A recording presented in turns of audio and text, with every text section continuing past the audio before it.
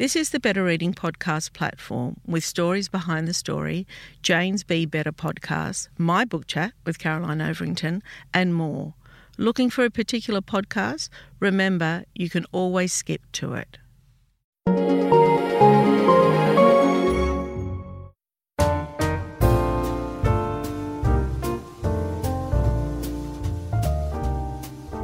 Welcome to the Better Reading podcast, Stories Behind the Story, brought to you by Belinda Audio.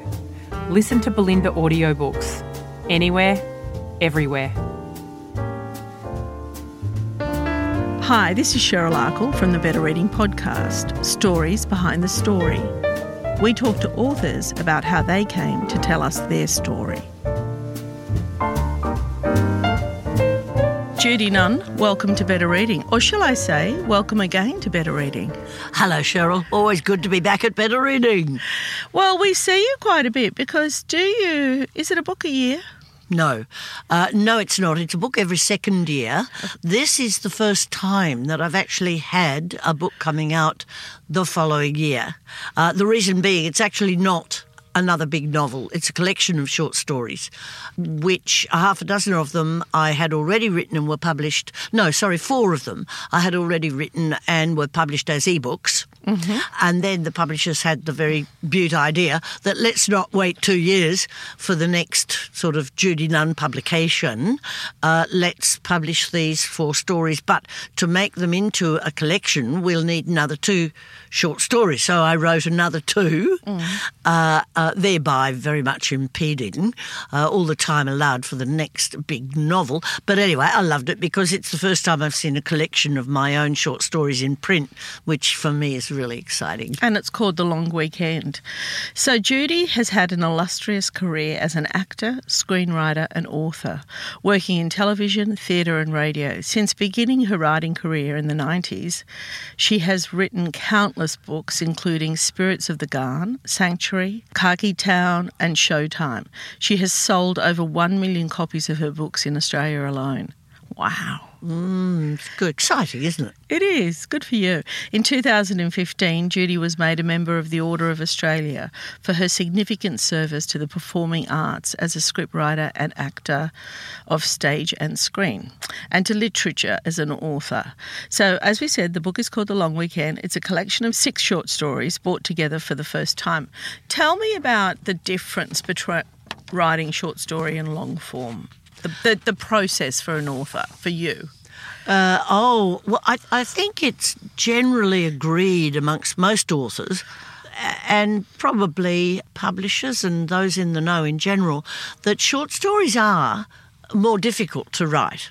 I'd agree with that. Yeah. Not that, well, obviously they're going to require a shorter time because, Sure. of the volume, but you do have to grab the reader pretty well on and introduce what it is, where you're going, or your characters fairly early on. Yeah. With a bigger work, particularly, a novel rambling 500-odd pages, etc., you can actually amble into it. And readers, well, certainly not so much maybe, Cheryl, these days when readers tend to want to skim surface, in the way that there is so much volume out there. It's a bit like binging on TV. Yeah. You forget what you watched last night while you binge tonight.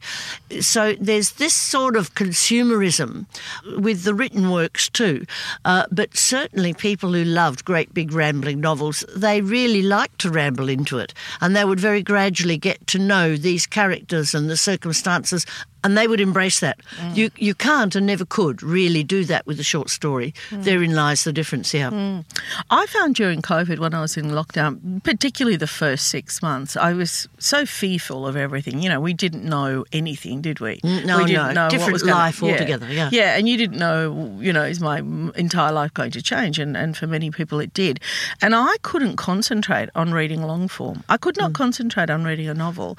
And so for me, short stories were solace. Isn't that interesting? Yeah. Because a lot of people, I think, I would have thought anyway, I don't know if I really did dwell upon it, but I would have thought a lot of people would have wanted to give themselves completely into another big, long world that they could disappear into, because our world wasn't too crash hot. It was terrible, yeah. But I think my concentration, I spoke to Peter Carey about it at the time too, because the same thing happened to him. I think we felt so distracted, watching the 24-hour news cycle. Yes, that's true. Yeah. I was like, what's going to happen now? And, another big lockdown and whatever. So to dip in and dip out really worked for me. And I often find when reading short story is the skill. I mean, you have to say a lot with very few words. Yes, there is an economy required. Of course. And structurally, an absolute given as to what it is you're saying and where you're going to go and how you're going to say it. Sometimes in the writing of a big novel, you can let the novel take you. Yeah. You can. Very often, the characters just take over for me, and they really write a great deal of the novel for me, actually. Yeah. A lot of authors tell me that their characters just do what they want to do and they have no control over them. It's a strange thought for somebody who doesn't write. Okay, I don't know if you remember this, but many years ago when I was working at Random House, we went to dinner with, I think it was a Big W bar at the time, and I was walking down the street with you and I was astounded at how many people knew who you were. You were famous, really. Yeah. Oh, just the image, the old telly image, Tell me about that, and tell me growing up, because you did so much television, you were on Home and Away for how many years? Well, I call it 13 because that's from when we made the pilot. Right. Wikipedia and places you look up will say I was on it for 12. I call it 13 because I did the pilot the year before. So you were on that show for that length of time, and really a lot of Australia knew you. I think, what was your character's name? Elsa. Elsa, yeah. Yeah, Elsa. And so when we were walking down the street, people were calling you that. I don't know if you remember. Yeah, I remember a fair bit, yeah. I'd been called Vicky from the previous days with the box, and you are... How does that feel? Like, how does it feel to be recognised everywhere you go? I get recognised a great deal more now as Judy Nunn. I mean, people come up and say, hey, you're Judy Nunn, aren't you? I love that. But, you can get, really a bit fed up with being the character that people see you on television. No, it's a bit boring. Did you have privacy in your life, do you think? Oh, I think very often people were very nice, get a house. But I would think... So you weren't I would always say, anything. no. But I would always say, the name's Judy, actually, darling. The name's Judy. Yeah. Because it's, you're not being congratulated on the job you did yourself. You're being recognised as the person they perceive you to be, who sort of brain drips into their lounge room 5 days a week, Yeah. So there's nothing hugely flattering about it. It's just sheer, recognition factor. It's a celebrity factor. Do you know, Judy, I don't know, I might have spoken about this on a previous podcast, but I stalked Elvis Costello once, many years ago. I saw him on a bus in London. I think I got on the bus and he was on the bus, and then he was on the bus for a while, and then he got up to go before me. And I don't know what I was thinking, but I got up and got off the bus with him, and I followed him. Now, I would have been in my early 20s. I reckon he probably knew that I was following him. Anyway, he just kept walking, and he didn't look back at any point. And then he walked into his home and shut the door. And then I just stood there and thought, okay, I don't know what I do now. I was a huge fan, and I'd been to see him in concert while I was living in London. But anyway, I'm just talking about the fact that, there is a pull, isn't there? I mean, it was so funny because when he got to the door, I was like, okay. And then I just turned around and went home. It's just like, what was the purpose of that? Now I know where he lives. You're thinking, this is getting very sinister. It is. And I'm not trying to belittle stalking because it can get sinister. But that was my foray into it. I think it was my first of my... Oh, no, I think I stalked Melina Marchetta as well. I saw her in Target once and I just followed her around. You're a compulsive stalker, Shil. Who would have thought it? I'm looking at you with very new eyes now. Yeah. So at what point, so you're working hard, you're working as an actor, you're making a salary, it's not like you're making $15,000 a year like some authors do. What then possessed you to start writing? Oh, I've always Because it's such been a high writer. risk, though. Oh, yeah, but I was bored literally, well, from when you could really think consciously. Always, as long as I can remember, wanted to be a writer and an actor.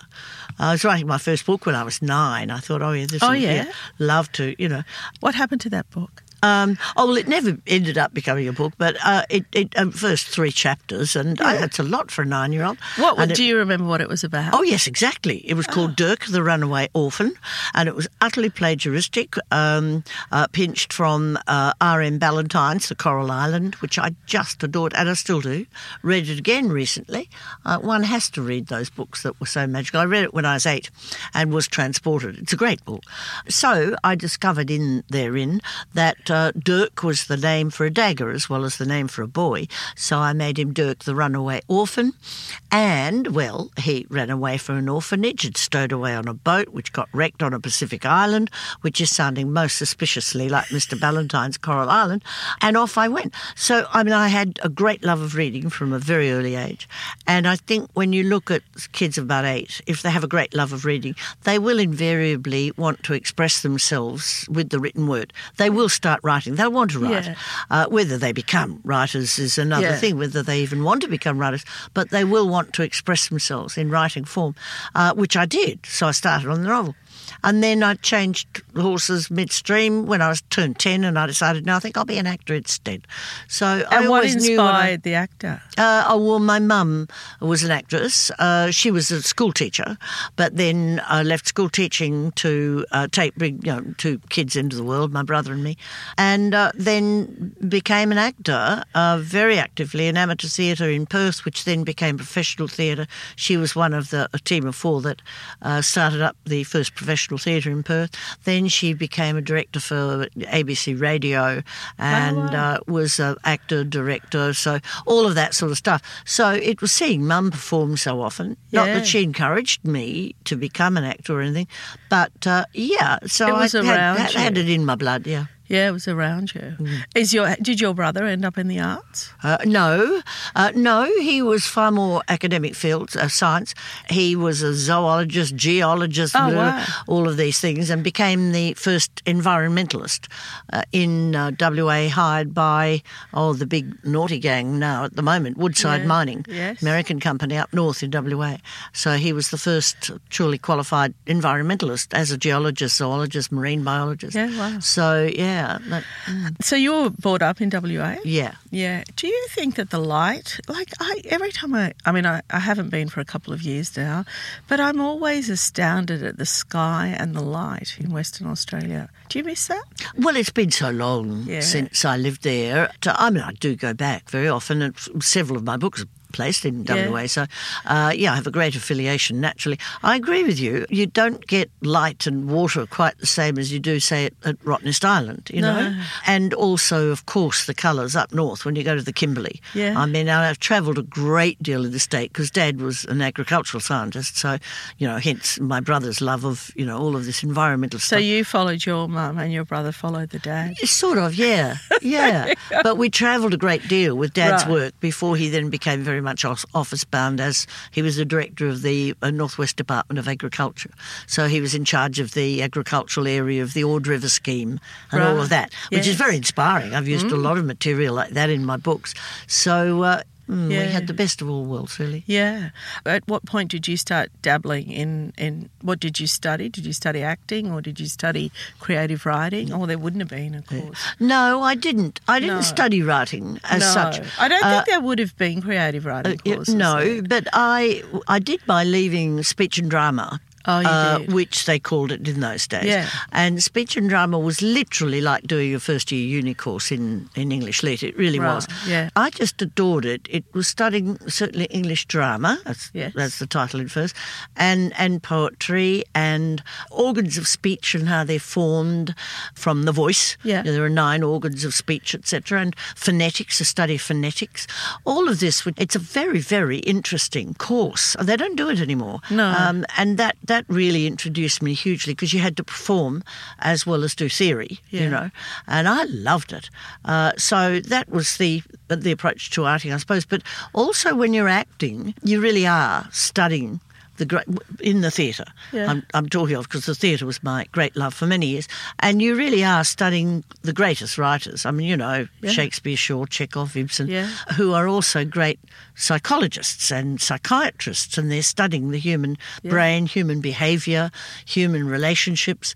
So it's a great lesson, and you're working a great deal subtext as you work as an actor in the theatre with the classics. So that lent a great deal to the writing and development of characters for me, I found. Hiring for your small business? If you're not looking for professionals on LinkedIn, you're looking in the wrong place. That's like looking for your car keys in a fish tank.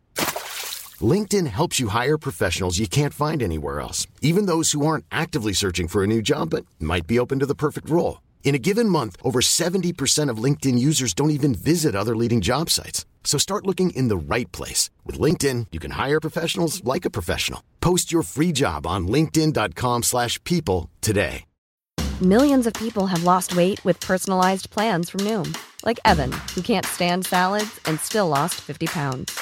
Salads generally for most people are the easy button, right? For me, that wasn't an option. I never really was a salad guy. That's just not who I am. But Noom worked for me. Get your personalized plan today at Noom.com. Real Noom user compensated to provide their story. In 4 weeks, the typical Noom user can expect to lose 1 to 2 pounds per week. Individual results may vary.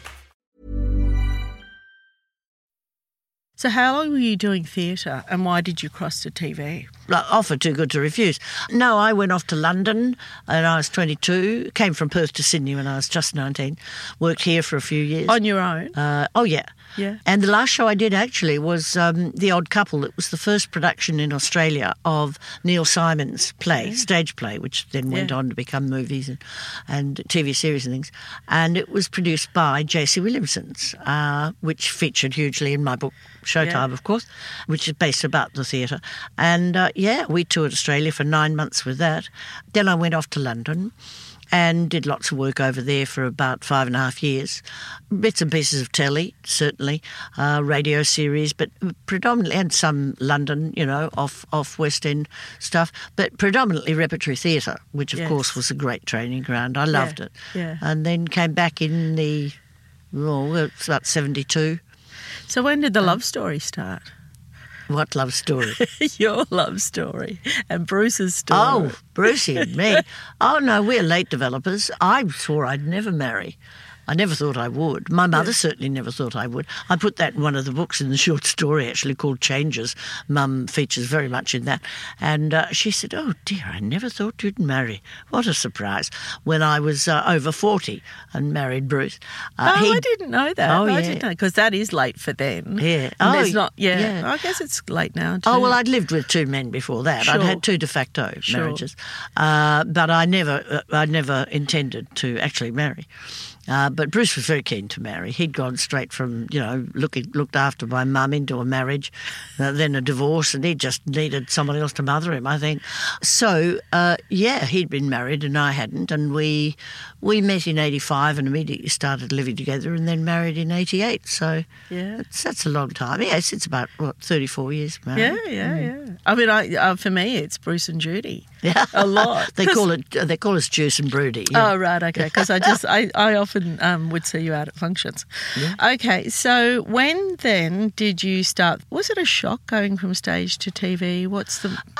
Look, I'd done guest things on television quite a lot.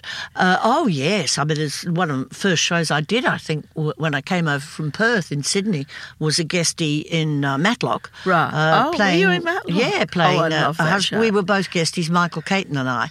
I'm playing Caton's wife. And I remembered having to scream a lot when he got shot. That's about all I remember. And bits and pieces of lots of early stuff, I did a TV show in Perth when I was 14, I think, Beauty and the Beast, but it was the real Beauty and the Beast story, and I played Beauty's little sister. I vaguely remember that.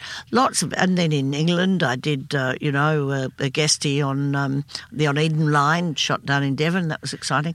And a new series called The Befrienders, which didn't really see the light of day, but I was, a character in the pilot for that and everything. So there are lots of bits and pieces.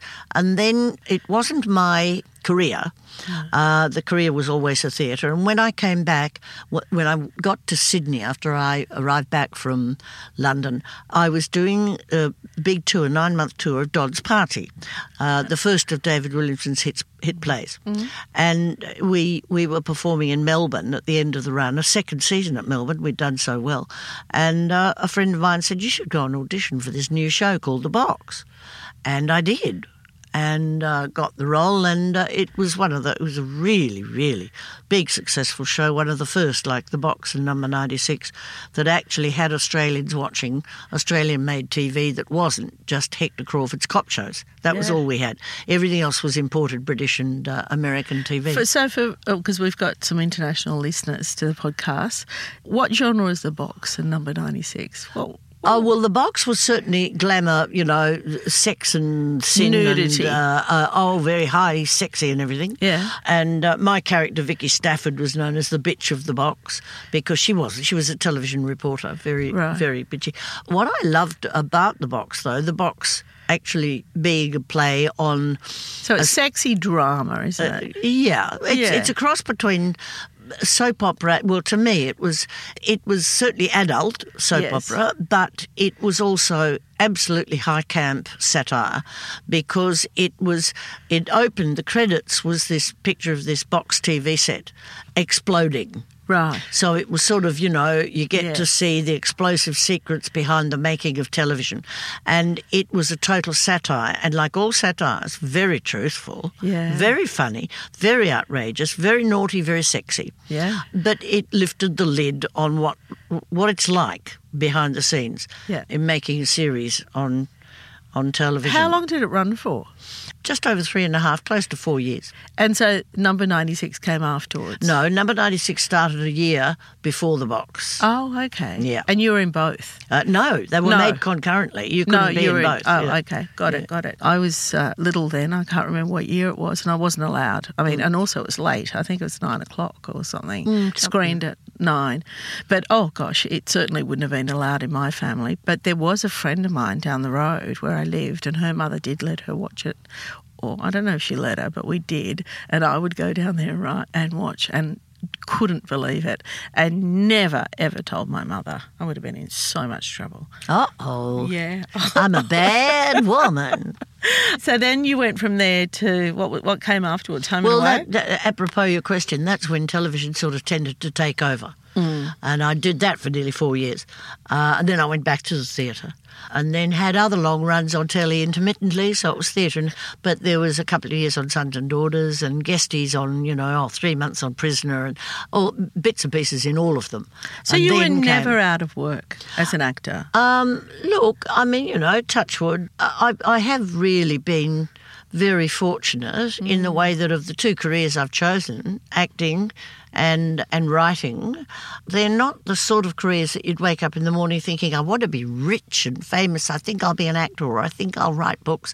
It's not a winning choice. So, I have been fortunate, but I've also worked very hard. Yeah, I was going to say, what do you think the trick is? What's the, what? Oh, I have an absolute belief in that, an answer to that one. I've seen so many gorgeous young things. I mean, they're drop-dead beautiful, gorgeous, handsome, and they can also be talented. Doesn't mean to say they're going to be successful. This is working as actors. You need to be hungry. You need to chase your dream. You need to... I wasn't in work all the time. I waited tables. I pulled beers behind bar counters and all of that sort of stuff. And you have to have the tenacity. You have to have the force to get out there and get yourself in there. The same thing with writing. You can't just think, oh well, I've written a novel. This is the it's all the start of it. No. So talk to me about writing. Talk to me how it started, and talk to me about how your first book got published. Oh, they all wanted it. The first book was The Glitter Game, hence called because of when I was doing The Box. They sent us on a big train from Sydney to Brisbane. The Box was actually shot in Melbourne and Number 96 was shot in Sydney. But they got the whole teams together and they put on this big train because we were sold to the same network, even though we were made by different production companies. Right. It was the same. So they wanted to promote these two shows, and they shoved us on this train, and we were stopping at every little country town all the way. And they were saying, number 96 in the box cast, come and meet them. So they were promotional tours. Oh, absolutely. And Tom Greer was his name. He was the publicist for number 96. And at 6 o'clock in the morning, there'd be this whole township gathered at the railway station. And we'd been asleep overnight, and I can't begin to tell you the shenanigans that went on during the night. But I hasten to add, I wasn't part of it. But I do remember having a few too many jars and, crawling up onto my top bunk somewhere. But I believe there was a lot of other stuff going on. And anyway, there's Tom Greer running from carriage to carriage saying, come along, stars, glitter, glitter, stars, glitter, which I always thought was so camp.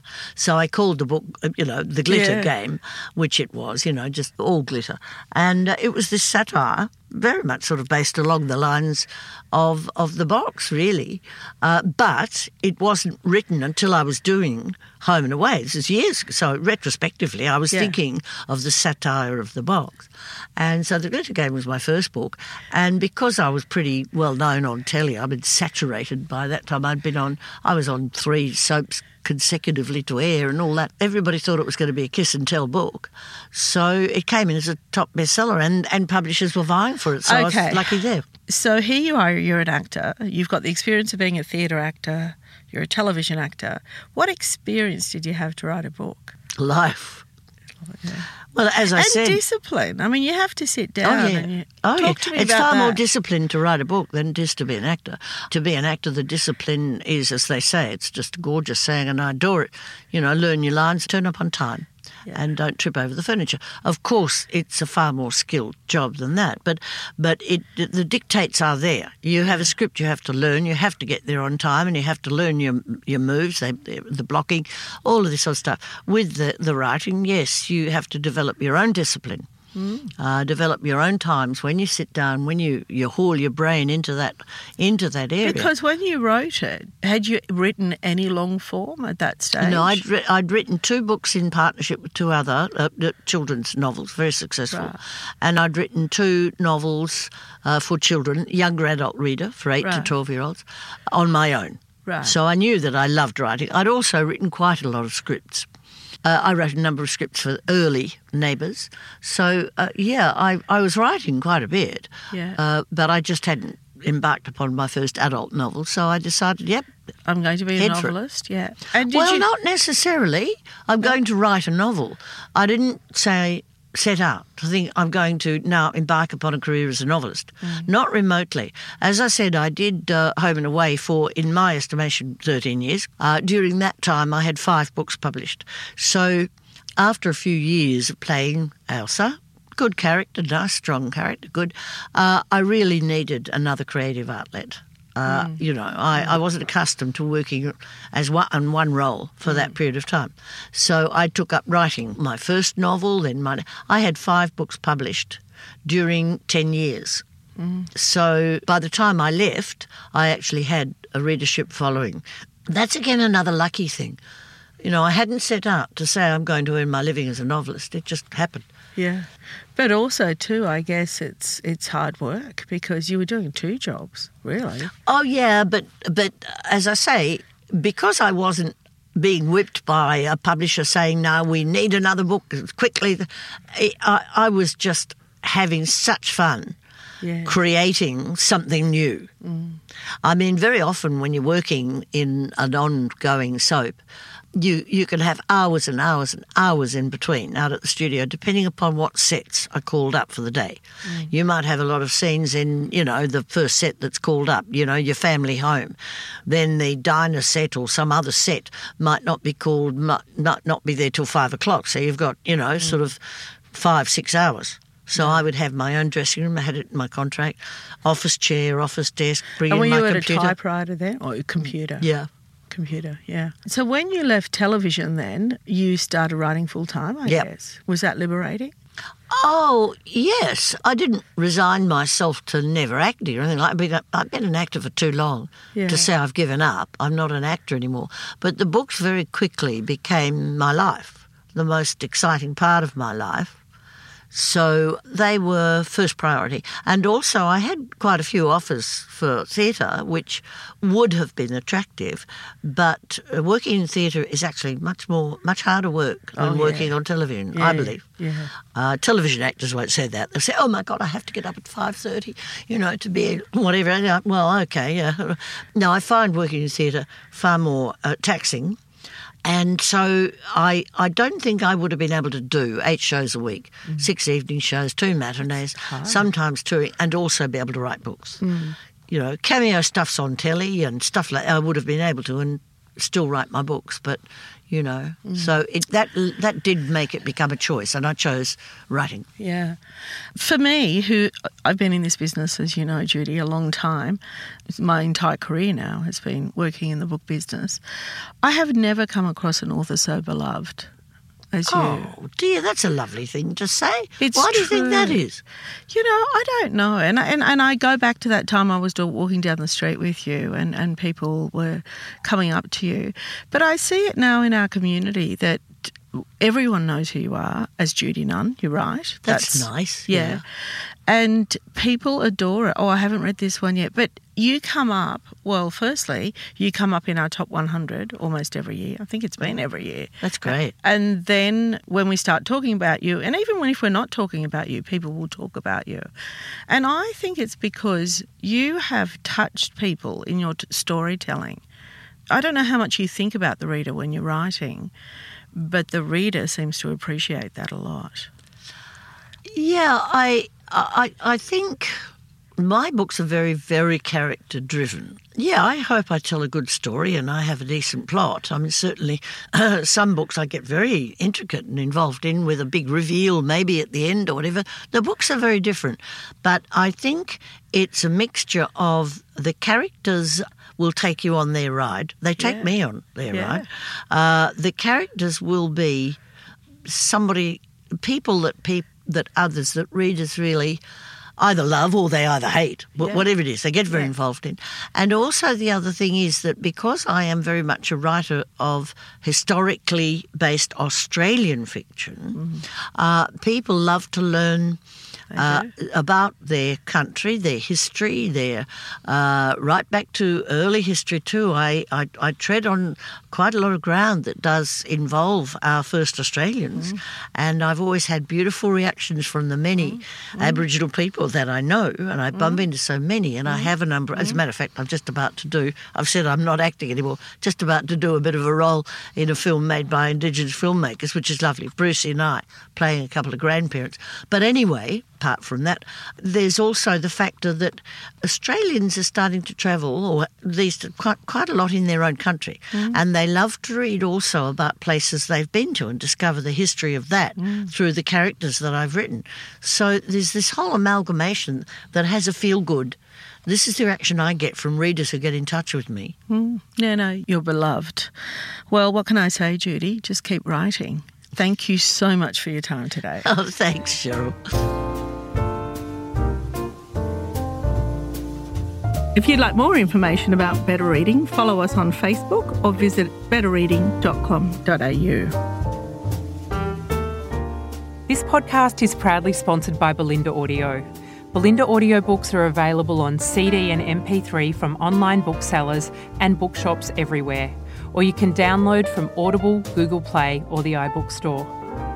We've also created our own app called BorrowBox that's available from both the App Store and Google Play.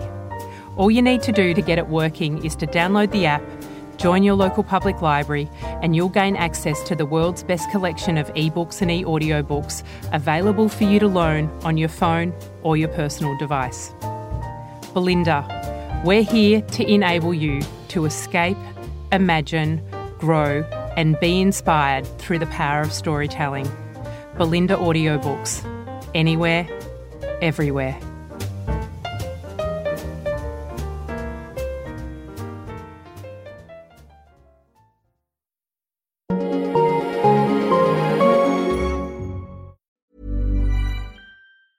Even when we're on a budget, we still deserve nice things.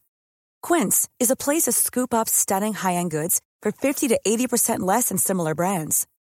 They have buttery soft cashmere sweaters starting at $50, luxurious Italian leather bags, and so much more. Plus, Quince only works with factories that use safe, ethical, and responsible manufacturing. Get the high-end goods you'll love without the high price tag with Quince. Go to quince.com/style for free shipping and 365-day returns. Hey, it's Paige DeSorbo from Giggly Squad. High quality fashion without the price tag. Say hello to Quince. I'm snagging high-end essentials like cozy cashmere sweaters, sleek leather jackets, fine jewelry, and so much more. With Quince being 50 to 80% less than similar brands. And they partner with factories that prioritize safe, ethical, and responsible manufacturing. I love that. Luxury quality within reach. Go to quince.com/style to get free shipping and 365-day returns on your next order. Quince.com/style. When you need mealtime inspiration, it's worth shopping Kroger, where you'll find over 30,000 mouth-watering choices that excite your inner foodie. And no matter what tasty choice you make, you'll enjoy our everyday low prices, plus extra ways to save, like digital coupons worth over $600 each week. You can also save up to $1 off per gallon at the pump with fuel points. More savings and more inspiring flavors make shopping Kroger worth it every time. Kroger, fresh for everyone. Fuel restrictions apply. If you enjoyed this podcast, leave us a review and check out the other podcasts on the Better Reading Network.